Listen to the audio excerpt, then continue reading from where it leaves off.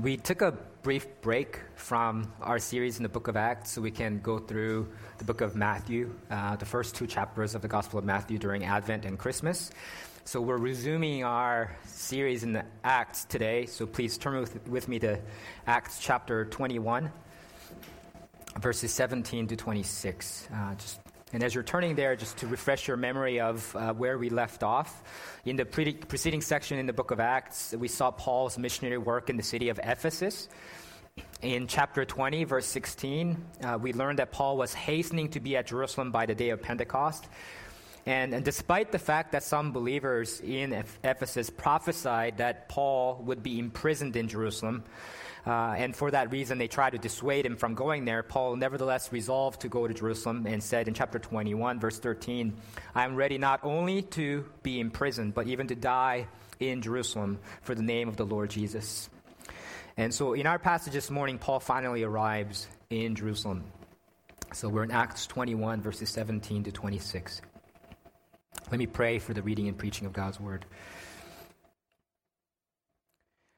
God, as we always find, we find that your word is true and that it brings us comfort as well as conviction.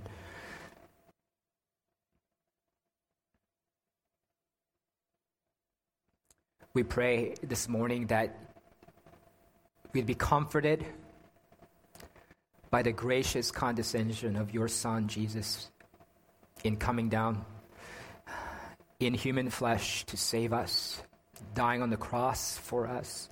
Comfort us with that grace. But we pray also that you would convict us by his example, that we might live more sacrificially and lovingly in our relations to one another, for the sake of the gospel, for the glory of your name. In Jesus' name we pray. Amen. Acts 21, 17 to 26.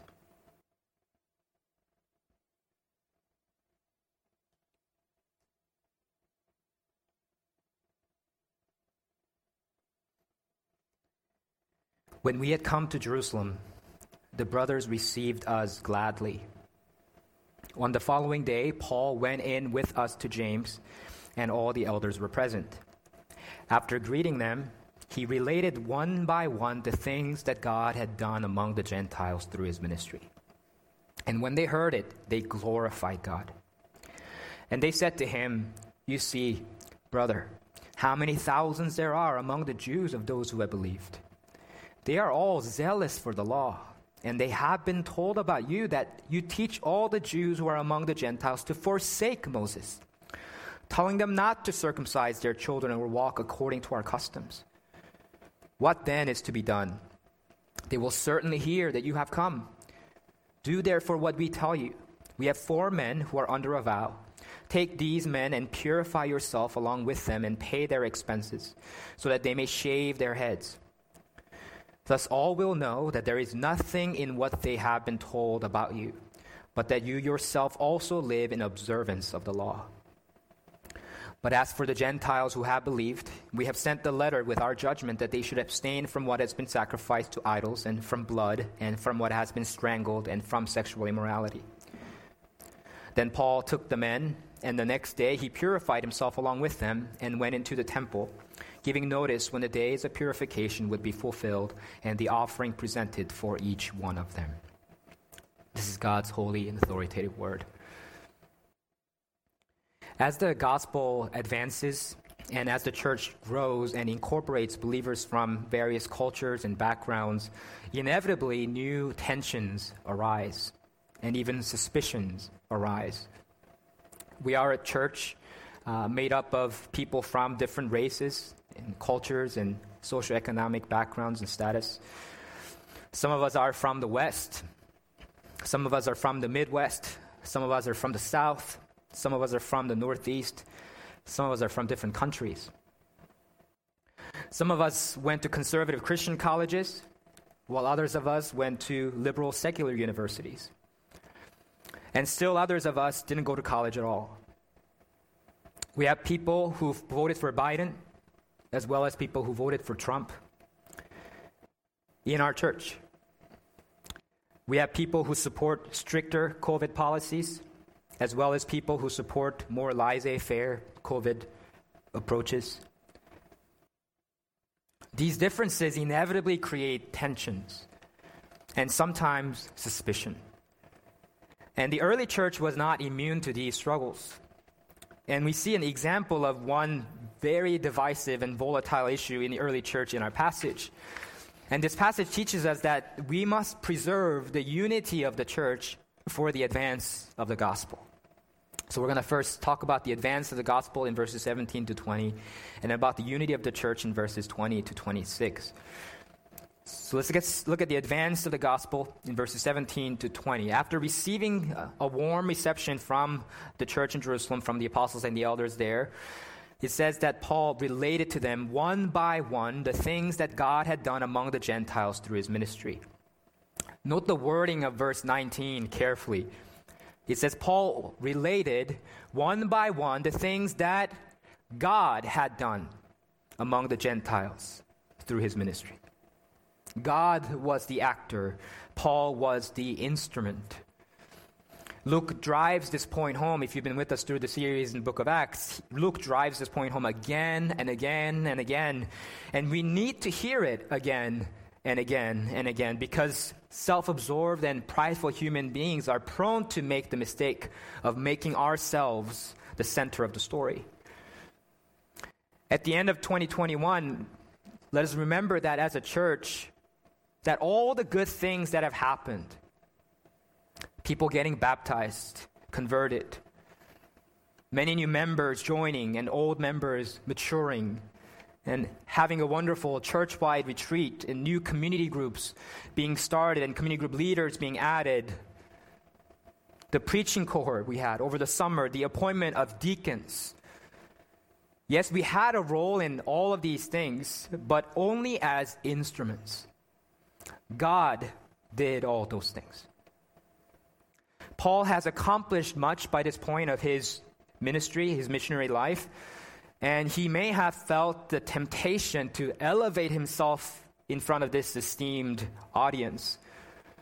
After all, this is the Jerusalem church, the first ever local church, the very place where Jesus died and was raised from the dead, the very place where the Spirit of God first fell upon his people at Pentecost, the place, the church led by the 12 apostles themselves.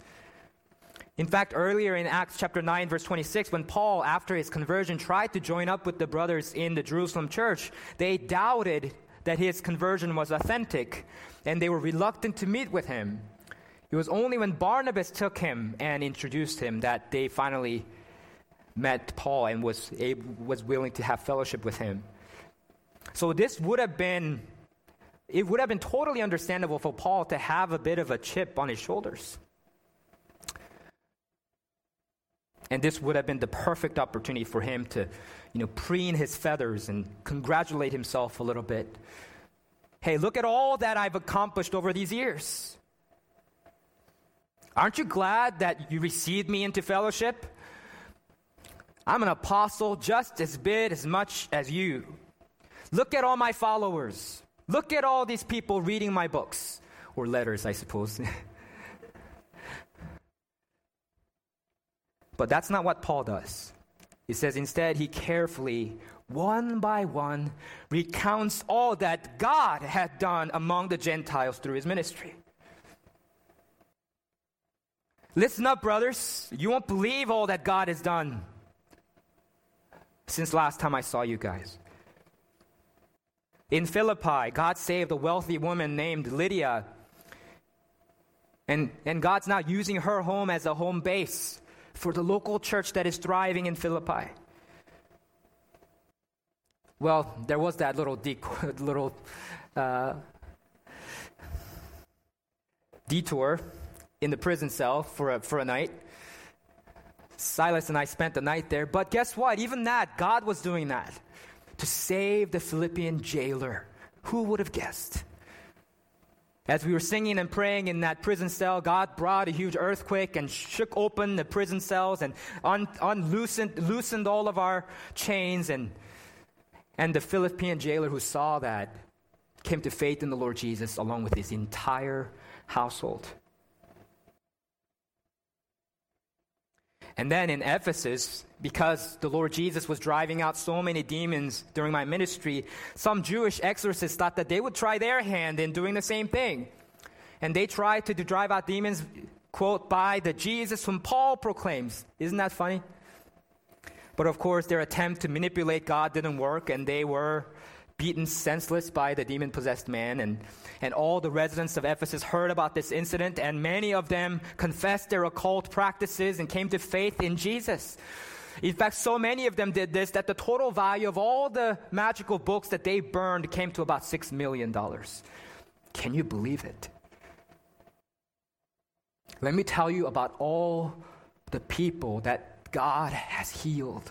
Let me tell you about all the people that God has saved. Let me tell you about all the wonderful things that God has done. God. Christian ministry is all about God. It's not about us. That's why in verse 20, after the elders of the Jerusalem church hear Paul's report, it says that they glorified God. They don't praise Paul for all that he has done. No, they glorified God. Not to us, O Lord, not to us, but to your name give glory. God had done amazing things through Paul's ministry. The gospel of Jesus Christ was going forward in power among the Gentiles throughout the Roman Empire. But when the gospel crosses into new territory, the church becomes more diverse. And as the church becomes more diverse, new tensions and suspicions arise. And that's exactly why we see in verses 20-26 the need for the unity of the church. The elders of the Jerusalem church put it this way to Paul in verse 20. You see, brother, how many thousands there are among the Jews of those who have believed. They are all zealous for the law. So this is what they're saying to him. Brother Paul, we're delighted that so many Gentiles are coming to faith in Jesus through your ministry, and we give glory to God for it. But there are also thousands of Jews that are being saved here in Jerusalem and Judea.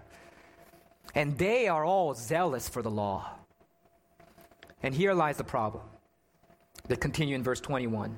They have been told about you that you teach all the Jews who are among the Gentiles to forsake Moses, telling them not to circumcise their children or walk according to our customs.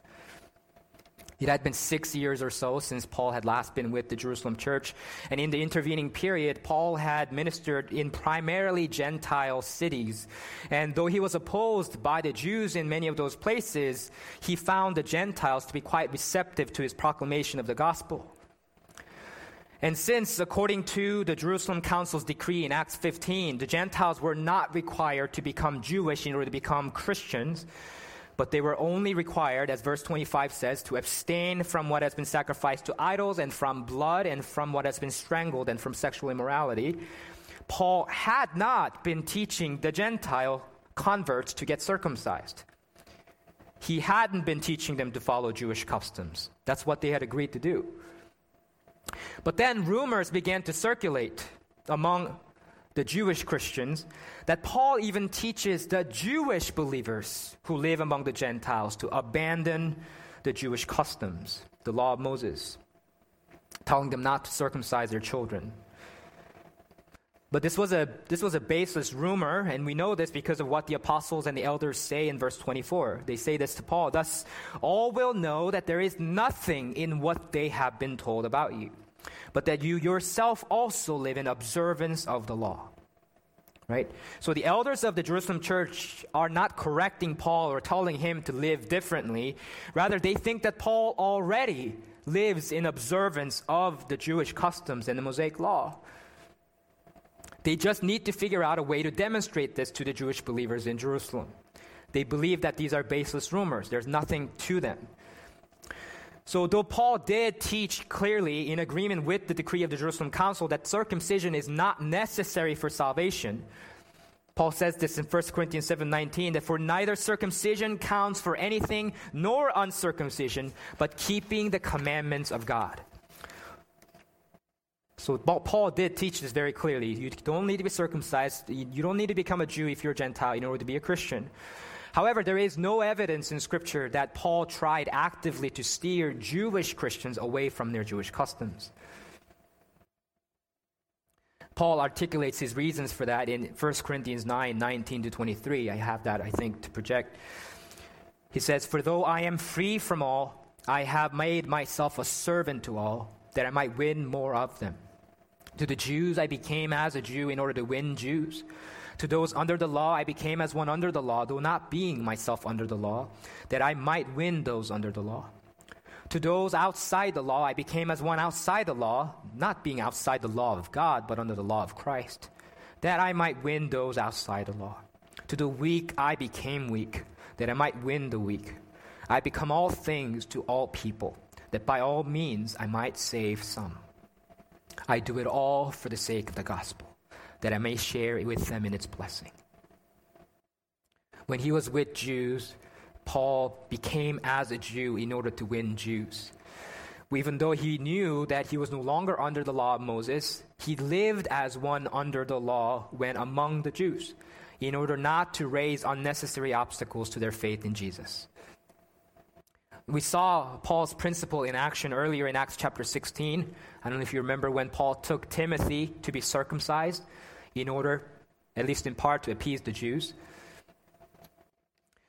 Timothy had a Jewish mother. The problem, however, was that he had a Gentile father, a Greek father, which rendered his ethnic and religious status ambiguous. And so some Jews were deeply offended that Timothy, who had at least some Jewish upbringing, was not circumcised.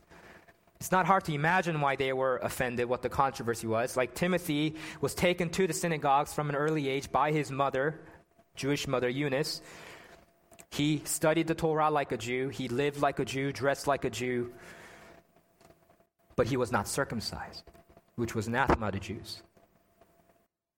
And so Paul took decisive action and circumcised Timothy before taking him along with him on his missionary journey, so that Timothy wouldn't cause offense every synagogue that they visit. Paul was not conceding when he did that Timothy needed to be circumcised in order to be saved, but that Timothy needed to be circumcised in order to be accepted by the Jews. It was a cultural rationale rather than a salvation one. He became like a Jew when among the Jews in order to win Jews to Christ, even though Paul consistently and vehemently objected to Gentile believers being circumcised. He never objected to Jewish people being circumcised. But to Gentiles, Paul became as a Gentile in order to win Gentiles. So in Galatians chapter 2, verses 1-5, Paul recounts that when he traveled to Jerusalem with Titus, he did not circumcise Titus. Why the different response? Because Titus was Greek. He was totally Greek. So when Judaizers took issue with this and insisted on his circumcision, saying that Titus must be circumcised in order to be saved, Paul said, "We did not yield," this is his quote, "we did not yield in submission even for a moment, so that the truth of the gospel might be preserved for you." Because if he conceded in that moment, it would mean that faith in Jesus Christ would not be enough. It would mean that you would also need to be circumcised to be saved, because he was a Gentile. Titus was a Gentile. That would have undermined the gospel, and Paul resisted it for that reason. The elders of the Jerusalem church understand this, and he's actually on the same page with Paul. So that's why they suggest a course of action to dispel these baseless rumors. They say to Paul in verses 22-24, "What then is to be done? They will certainly hear that you have come. So do therefore what we tell you. We have 4 men who are under a vow. Take these men and purify yourself along with them and pay their expenses, so that they may shave their heads. Thus all will know that there is nothing in what they have been told about you, but that you yourself also live in observance of the law. The detail about shaving their heads suggests a Nazirite vow. When Jews entered into a Nazirite vow, as stipulated in Numbers chapter 6, verses 1 to 21, they asked God to intervene in a certain matter, and in order to beseech God, they consecrated themselves to God by abstaining from alcohol and keeping a distance from things that would make them unclean, including dead bodies, and by not cutting their hair. Those were the stipulations of a Nazirite vow. And then at the completion of their Nazirite vow, they would shave their heads and make animal sacrifices in worship. But the usual length of a Nazirite vow in those days was 30 days. Since verse 27 specifies that the process would have taken 7 days, and it seems that these men needed to be purified, which a Nazirite vow did not require, the most plausible explanation is that these 4 men had contracted ritual uncleanness during their Nazirite vow. According to various verses in Leviticus and Numbers, when a Jew comes into proximity of something that reeks of death, such as a corpse or blood, they were deemed unclean for 7 days. In fact, Numbers 6, 9 to 12 specifically says that a man under a Nazirite vow, if he comes into contact with the dead body, would need to purify himself for 7 days and then shave his head on the 7th day, and on the 8th day offer sacrifices to make atonement. So this appears to be exactly what is going on here. These men had contracted some kind of ritual uncleanness during their Nazirite vow, so they needed to go into the purification ritual and shave their heads and bring an offering at the end of it. And so the Jerusalem elders want Paul to take these 4 men under his wings, like a teacher guiding his pupils, and purify himself along with them and pay their expenses, thus showing and demonstrating to everybody that he is not in defiance of the Mosaic law, that he is not counseling Jews to abandon their customs. We know that this is something that Paul would have had no qualms about doing, because earlier in Acts 18, verse 18, we glossed over the detail at the time, but he said that at Cenchrea, Paul had cut his hair, for he was under a vow. That's what it says in Acts 18:18. Now, that seemingly insignificant details appear significant here, because Paul had himself taken a Nazirite vow in recent years. He had walked through this very process himself as a Jew. So obviously, Paul does not have a problem with following these customs that every faithful Jew up to this point had been following. The problem, of course, is that the Jewish believers in Jerusalem are not aware of that. They have never seen Paul go through a Nazirite vow. They have formed their conclusions about Paul only based on the rumors that they had heard about him during his ministry among the Gentiles. So in making this request of Paul, the apostles and the elders of Jerusalem, it's important to note that they're not reversing course on the decree of the Jerusalem Council in chapter 15. That's why they reiterate in verse 25 that they are not asking Gentile converts to become Jewish, but only requiring them to abstain from eating food sacrificed to idols or eating food made of blood, and from animals that had been sacrificed or that had been strangled, because that means blood is still in them, and also from sexual immorality. Now, these particular sins were so normal and so widespread among the Gentiles that the apostles had to single them out for new Gentile converts. These requirements for the Gentiles have not changed. That's not the issue at hand. The issue at hand is how Jews should behave with regard to their ancestral customs. And precisely because these are non-issues when it comes to salvation, there is no need for Jews to abandon the customs that they have followed for millennia up to this point. They are not asking Gentile Christians to become Jewish Christians. The elders of the Jerusalem church are simply asking that Jewish Christians not be made Gentile Christians. So Paul graciously complies in verse 26. Then Paul took the men, and the next day he purified himself along with them and went into the temple, giving notice when the days of purification would be fulfilled and the offering presented for each one of them. Think about it in Paul's shoes for a moment. Paul could have been stubborn and insisted on his rights at this moment. Why should I go through all this trouble to accuse these people who are believing baseless rumors and are spreading this slander about me? Who cares what they think? I haven't done anything wrong. And so what if some of the Jewish people stop circumcising their children? The law has been fulfilled by Christ. Circumcision is no longer necessary to be part of the people of God anyway. If he did that, Paul would have been right. But that would not have been the way of love. We are no longer under the law of Moses, but we are under the law of Christ, which is the way of love. And for that reason, Paul would have been wrong. These Jewish brothers and sisters in Jerusalem understood that salvation was by grace alone, through faith in Christ alone. But they also believed that it was important for them to maintain their Jewish heritage and to steward the venerable traditions that had been handed down from their forefathers. And it's important to note, it was not sinful for them to do so. Paul would have never done this if it had been sinful for him to do. He will never follow, he will never condone sin. So Paul, the great apostle to the Gentiles, who was not afraid to rebuke even the apostle Peter in Galatians 2:11-13, when Peter refused to eat with the Gentiles out of fear of the Jews who were judging him and insisting that Gentiles need to be circumcised, Paul rebuked him. But that great apostle Paul, that fearless apostle here graciously complies. That's the way of Christian love. As the gospel of Jesus Christ crosses cultures and boundaries, and as the church grows larger and more diverse, there are always new tensions and suspicions that arise. But in such situations, we must preserve the unity of the church for the advance of the gospel. Unity is not optional for the church, it is commanded.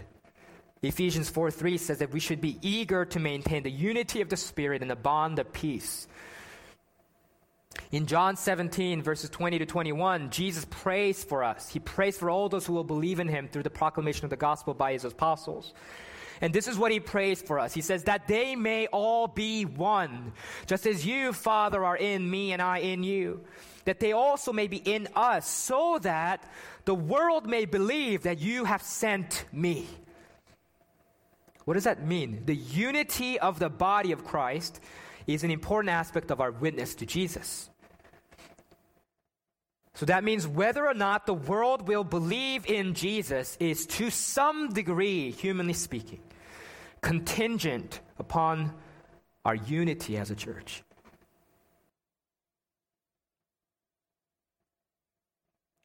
This is why Paul complies with the request of the Jerusalem elders.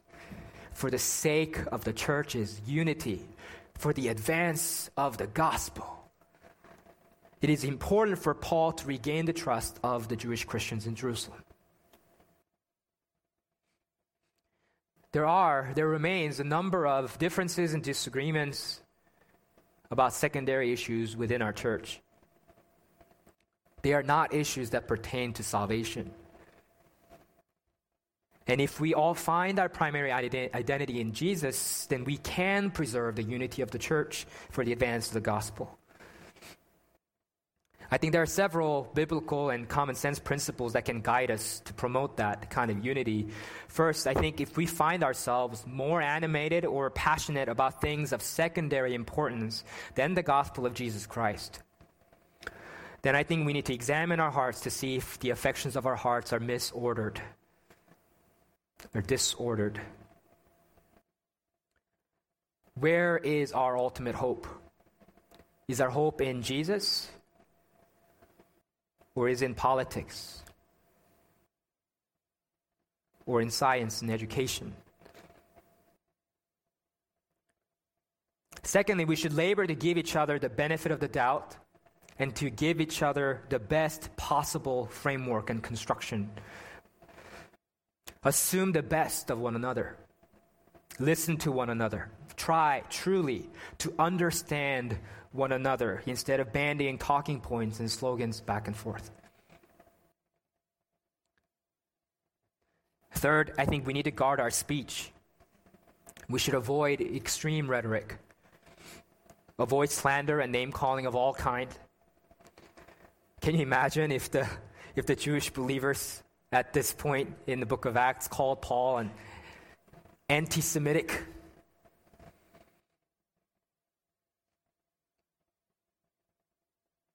Similarly, people who refuse to get vaccinated are not murderers. And people who mandate vaccines for public health reasons are not fascists.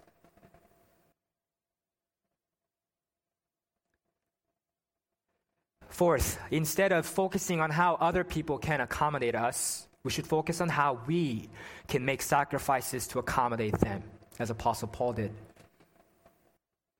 And when we start to feel entitled and disgruntled, as time to time will happen to all of us, thinking, why should I have to give up my freedoms on account of them?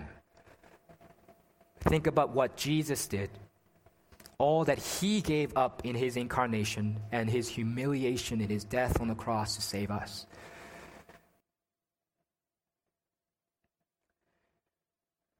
We find a great example of this principle in Hudson Taylor. Hudson Taylor was a 19th century British Christian missionary to China.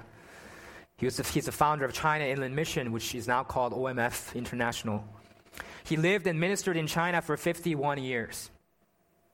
He was responsible for bringing over 800 missionaries and starting 125 schools in China. God used him and those 800 missionaries to save 18,000 Chinese people. Hudson Taylor was a pioneer in many ways. Unlike his missionary peers who spent the bulk of their time with English businessmen and diplomats who needed their services as translators in major port cities, Hudson Taylor went inland where other missionaries had not gone. And he lived among the Chinese people that he loved and served. Also, shortly after arriving in Shanghai in 1854, Hudson Taylor decided to dress in Chinese clothes and grow a queue, the traditional Chinese pigtail with the shaved front that I don't think is in use now, was back then. Other Christian missionaries around him were incredulous or critical, thinking it unnecessary and sometimes undignified that Taylor would do that. But Taylor's actions were based on his biblical convictions. He was following the example of Apostle Paul. He explicitly states this.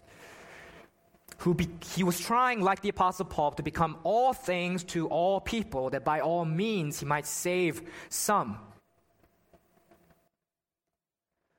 In the book Hudson Taylor and the China Inland Mission, The Growth of a Work of God, it's written by Hudson Taylor's son and daughter-in-law, Howard and Geraldine Taylor. There's an excerpt from a letter that Hudson Taylor wrote to William Thomas Berger, who was responsible for training new missionaries back in England for China Inland Mission. In that letter, Hudson Taylor addresses the new missionaries in training and tries to persuade them to adopt the Chinese lifestyle once they arrive there. It's a lengthy quote, but it's worth quoting in full, so I'm going to read it. It's projected for you on the screen. This is what he says. I am not alone in the opinion that the foreign dress and carriage of missionaries, the foreign appearance of chapels, and indeed the foreign air imparted to everything connected with their work has seriously hindered the rapid dissemination of the truth among the Chinese. And why should such a foreign aspect be given to Christianity? The Word of God does not require it, nor I conceive could sound reason justify it. It is not the denationalization, but the Christianization of this people that we seek. We wish to see Chinese Christians raised up, men and women truly Christian, but withal truly Chinese in every right sense of the word. We wish to see churches of such believers presided over by pastors and officers of their own countrymen, worshiping God in the land of their fathers, in their own tongue, and in edifices of a thoroughly native style of architecture. It is enough that the disciple be as his master. If we really wish to see the Chinese such as we have described, let us as far as possible set before them a true example. Let us in everything not sinful become Chinese. that we may by all means save some. Let us adopt their dress, acquire their language, seek to conform to their habits, and approximate to their diet as far as health and constitution will allow. Let us live in their houses, making no unnecessary alteration in external form, and only so far modifying their internal arrangements as health and efficiency for work absolutely require. This cannot but involve, of course, a certain measure of inconvenience, such as the sacrifice of some accustomed articles of diet, etc. But will anyone, reflecting on what he gave up, who left heaven's throne to be cradled in a manger, who having filled all things and wielded omnipotence, became a feeble infant wrapped in swaddling clothes, who from being the loved one of the Father, never misjudged, never unappreciated, and receiving the ceaseless adoration of all the hierarchies of heaven, became a despised Nazarene, misunderstood by his most faithful followers, neglected and rejected by men who owed him their very being, and whose salvation he had come to seek, and finally mocked, spit upon, crucified, and slain with thieves and outlaws. Will any follower of Christ, reflecting on these things, hesitate to make the trifling sacrifice indicated above?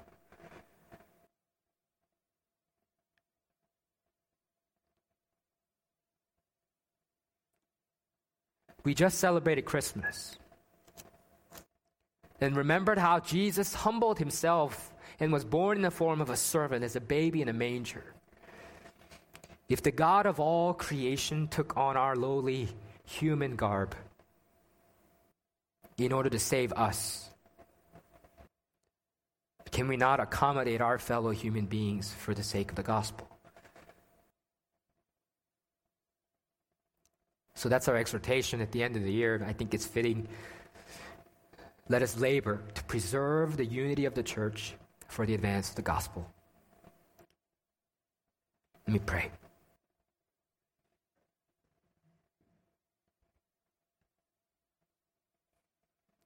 Heavenly Father, grant us the humility of Jesus, for that is the solution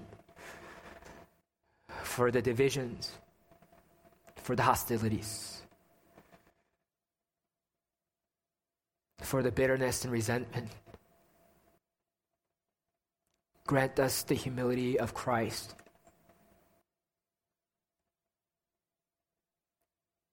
Help us to remember that it's not about us, but about you.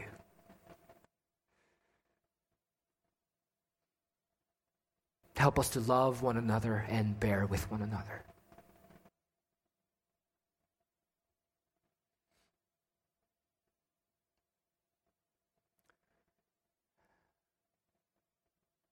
Lord, we know that it's not a marvel to create a society where everyone agrees, with enough persecution and oppression that is attainable.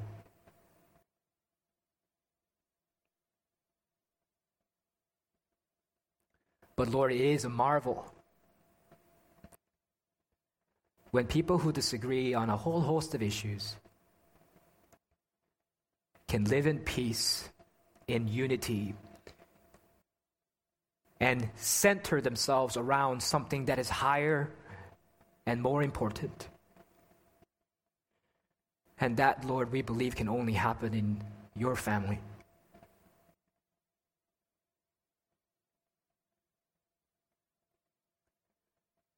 So we pray, Lord, that that would be our witness, that the unity of our church, not necessarily the uniformity, but the unity of our church in the Spirit, with the bond of peace, would be a witness to the watching world so that they might believe that you indeed sent Jesus to save us. Help us with that now. In Jesus' name we pray. Amen.